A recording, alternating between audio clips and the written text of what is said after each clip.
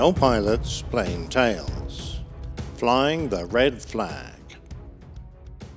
The Korean War had been a successful period for the United States Air Force. These statistics from nearly 900 decisive combat engagements show that the American pilots in their high-performance World War II fighters and a new generation of jet fighters had dominated the Korean People's Air Force. By the end of the conflict, 792 MiG-15s and 108 other aircraft had been claimed by USAF Sabre pilots against a loss of 78 F-86s.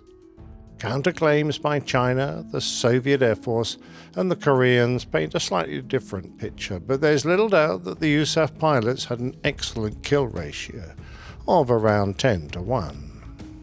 In the 11-year period between the end of the Korean War and the Gulf of Tonkin incident that marked the build-up of US forces in Vietnam, it seemed that much of the knowledge and skills displayed then had been lost.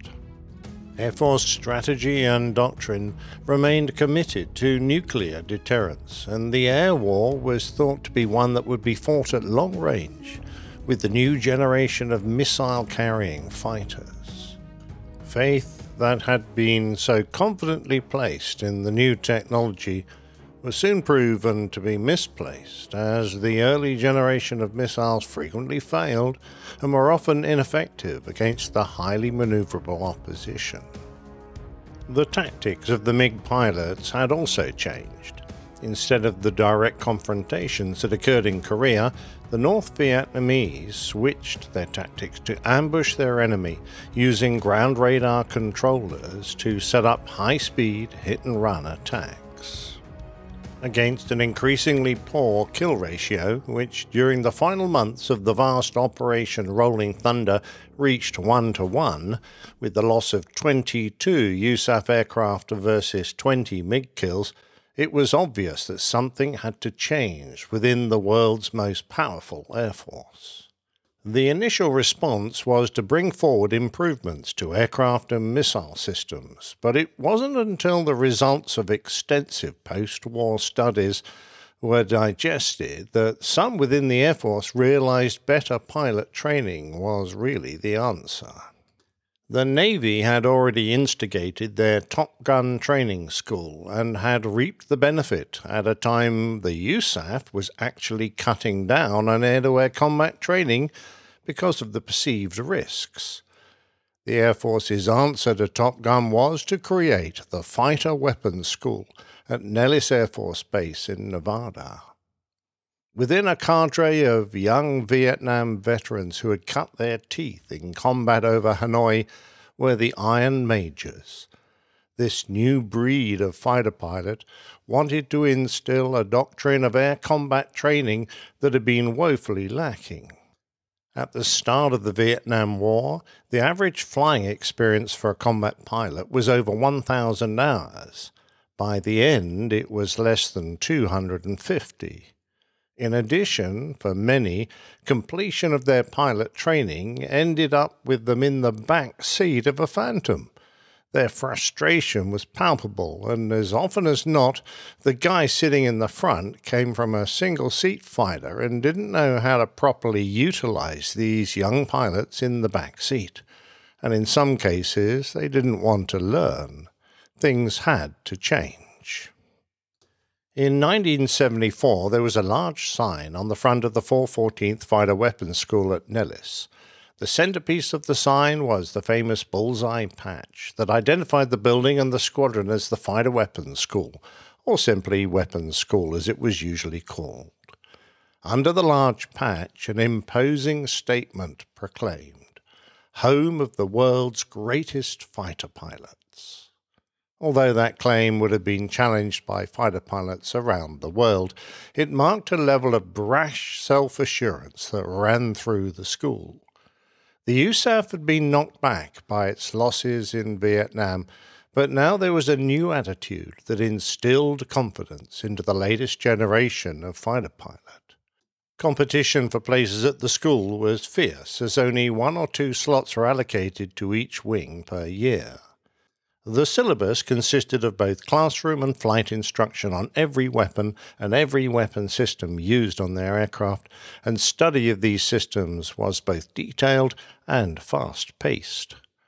The flying missions introduced every capability of their aircraft: intercepts, dogfights, nuclear weapons delivery, precision-guided weapons, conventional weapons delivery, and tactical considerations for every phase of flight. Standards were incredibly high, and students often observed that every ride seemed like a check ride. On graduation from the 4-month course, they were expert in every aspect of operating their aircraft, and when they went back to their home units, they became squadron weapons officers, the people all aviators turned to for expert advice on everything from how to fly the best turn to how to compute the length of a bomb stick. The school went through its early share of problems when instructors seemed more interested in making the course a rite of passage, with students being harassed and hazed rather than instructed. The arrival of more enlightened officers, such as Major Larry Keith, resulted in the immediate firing of 2 senior prima donnas, and before long the home of the world's greatest fighter pilot sign was quietly removed and never replaced. The training syllabus became more objective-based, relying less on subjective opinion, and tactics were honed to meet the threats of the day and not to fight wars that had gone before. When instructors initially tried to get detailed intelligence about Soviet threats, they were told the information was need to know, and it took intervention by Nellis's commanding general staff to get past the intelligence organization's front doors. Once achieved, though, they were able to lecture about the capabilities of Soviet equipment, but live training was a different matter. The school well understood the benefits of dissimilar combat training, but they wanted something more, an opponent that mimicked the performance, capabilities, and tactics of their adversaries. They had the enemy aircraft data to work from. Operations Have Donut and Have Drill ensured that they had the details of actual dissimilar combat missions flown against enemy aircraft, such as the MiG-17, the MiG-21, and the MiG-23, all of which had been captured from Soviet forces after various defections. The story of one is in my tale, The MiG-007. With that information, plus detailed debriefs from the defectors, signals intelligence, and human intelligence, the school could train their instructors to copy Soviet aircraft and tactics. It would have been ideal to have acquired an entire squadron of MiGs to fly against Air Force fighters, but comparisons with their own aircraft show that the T-38 and later the Northrop F-5 would make an excellent choice for an aggressor squadron, playing the part of the MiGs. The 64th and 65th Aggressor Squadrons were formed at Nellis, with other units based in the United Kingdom and the Philippines. The concept was straightforward. Aggressor pilots would deploy with a small number of jets to a base where they would fly against a unit's fighters at whatever skill level the local commander wanted. The most basic mission was a one-on-one, but the aggressors, who had undergone an extremely rigorous 40-mission training program, were prepared to fly in much larger scenarios. During the missions, the aggressors flew enemy tactics they knew the Soviets used. They even tried to think like Ivan. When they were not flying, they taught academic classes on Soviet weapons, training, and tactics. Of course, of great interest was the one that described the daily life of a Soviet fighter pilot, from how much or how little he flew to how much vodka he drank. A lot. Colonel Richard Suter had been one of the Iron Majors who had done so much to change the Air Force's attitude to air combat training. He now became a driving force at Nellis, challenging the commander of the Tactical Air Command to offer realistic combat missions to the Air Force pilots. One of the post-Vietnam War assessments was Project Red Baron 2, which showed that a pilot's chances of survival increased dramatically if they got through their first 10 missions successfully. As a result, if the crews could experience these 10 missions in a training environment, they would have measurably better chances in actual combat. Suter successfully argued that this could be achieved safely and promised results. With 2 aggressor squadrons to fight against, they could provide the quality of training that would bring the combat scenarios as close as possible to reality. The ranges to the north of Nellis were large but poorly equipped, with only a few targets that were mainly piles of old oil drums. What he needed to create required action in a raft of departments: operations, maintenance, budgets, plans, intelligence, research and development, range creation, test programs, weapons development, tactics and flight safety. He had the energy, organizational and persuasive skills to bring all this together, particularly since he believed that participation should not result in a grading of any kind, an anathema to the Air Force at the time.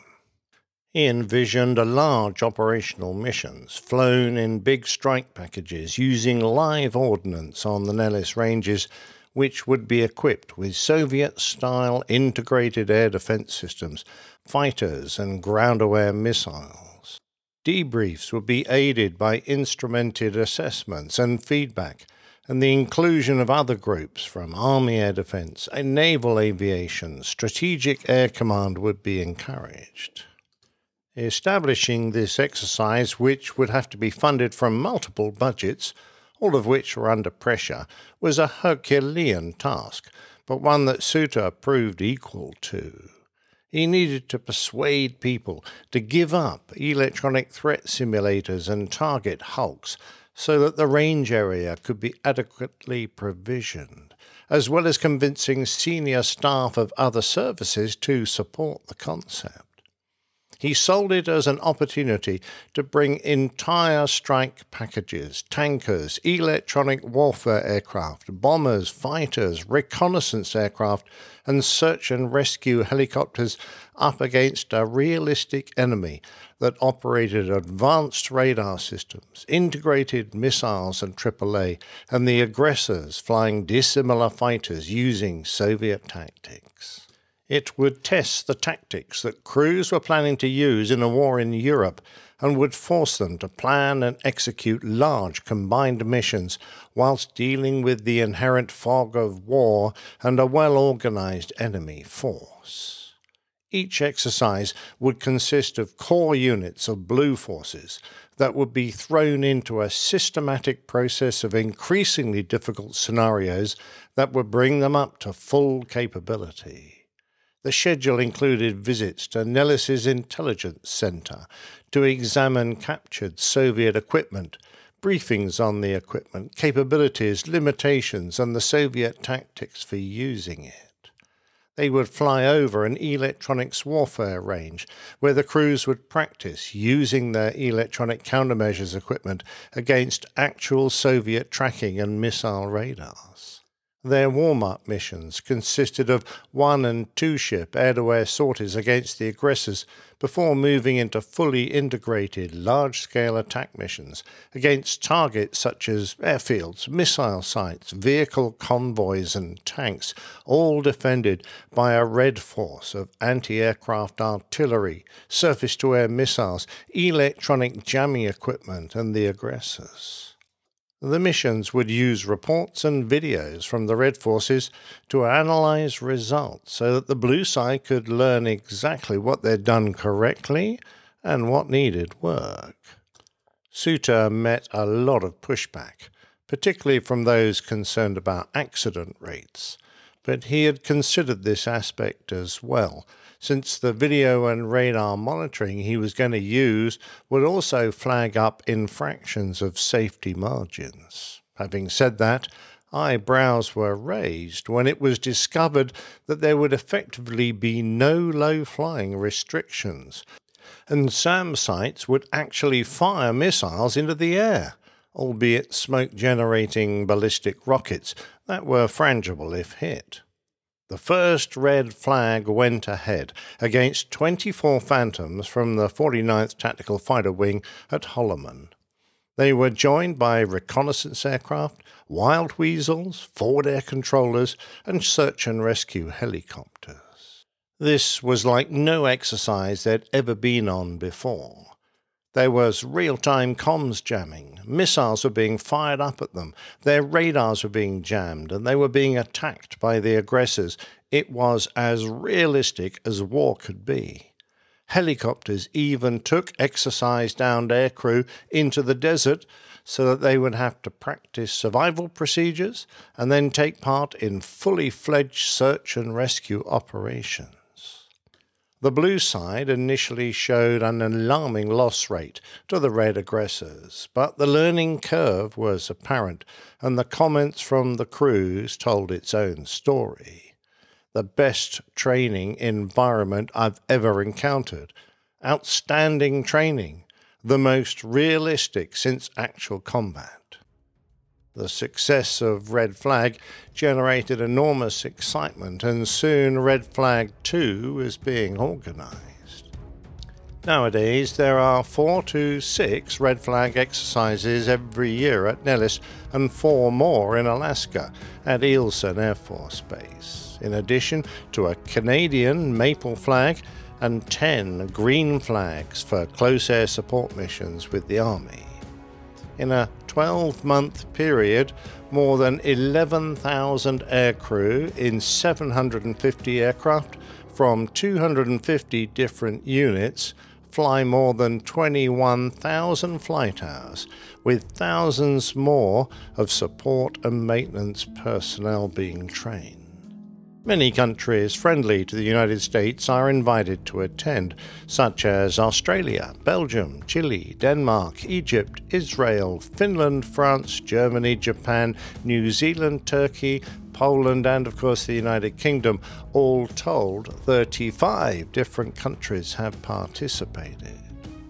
Although the early accident records show that in Red Flag's first 2 years, 8 aircraft were lost, with experience, the accident rate came down and is now generally lower than that of the Air Force as a whole. The success of Red Flag is perhaps showcased by the story of a pilot returning from a combat mission over Iraq. As he walked in, he was heard to say, "That was almost as intense as Red Flag."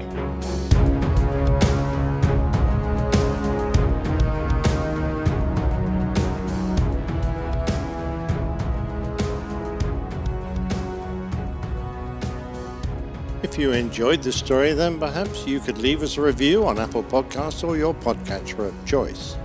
Plain Tales is a featured segment of the Airline Pilot Guy show. You can find us at airlinepilotguy.com.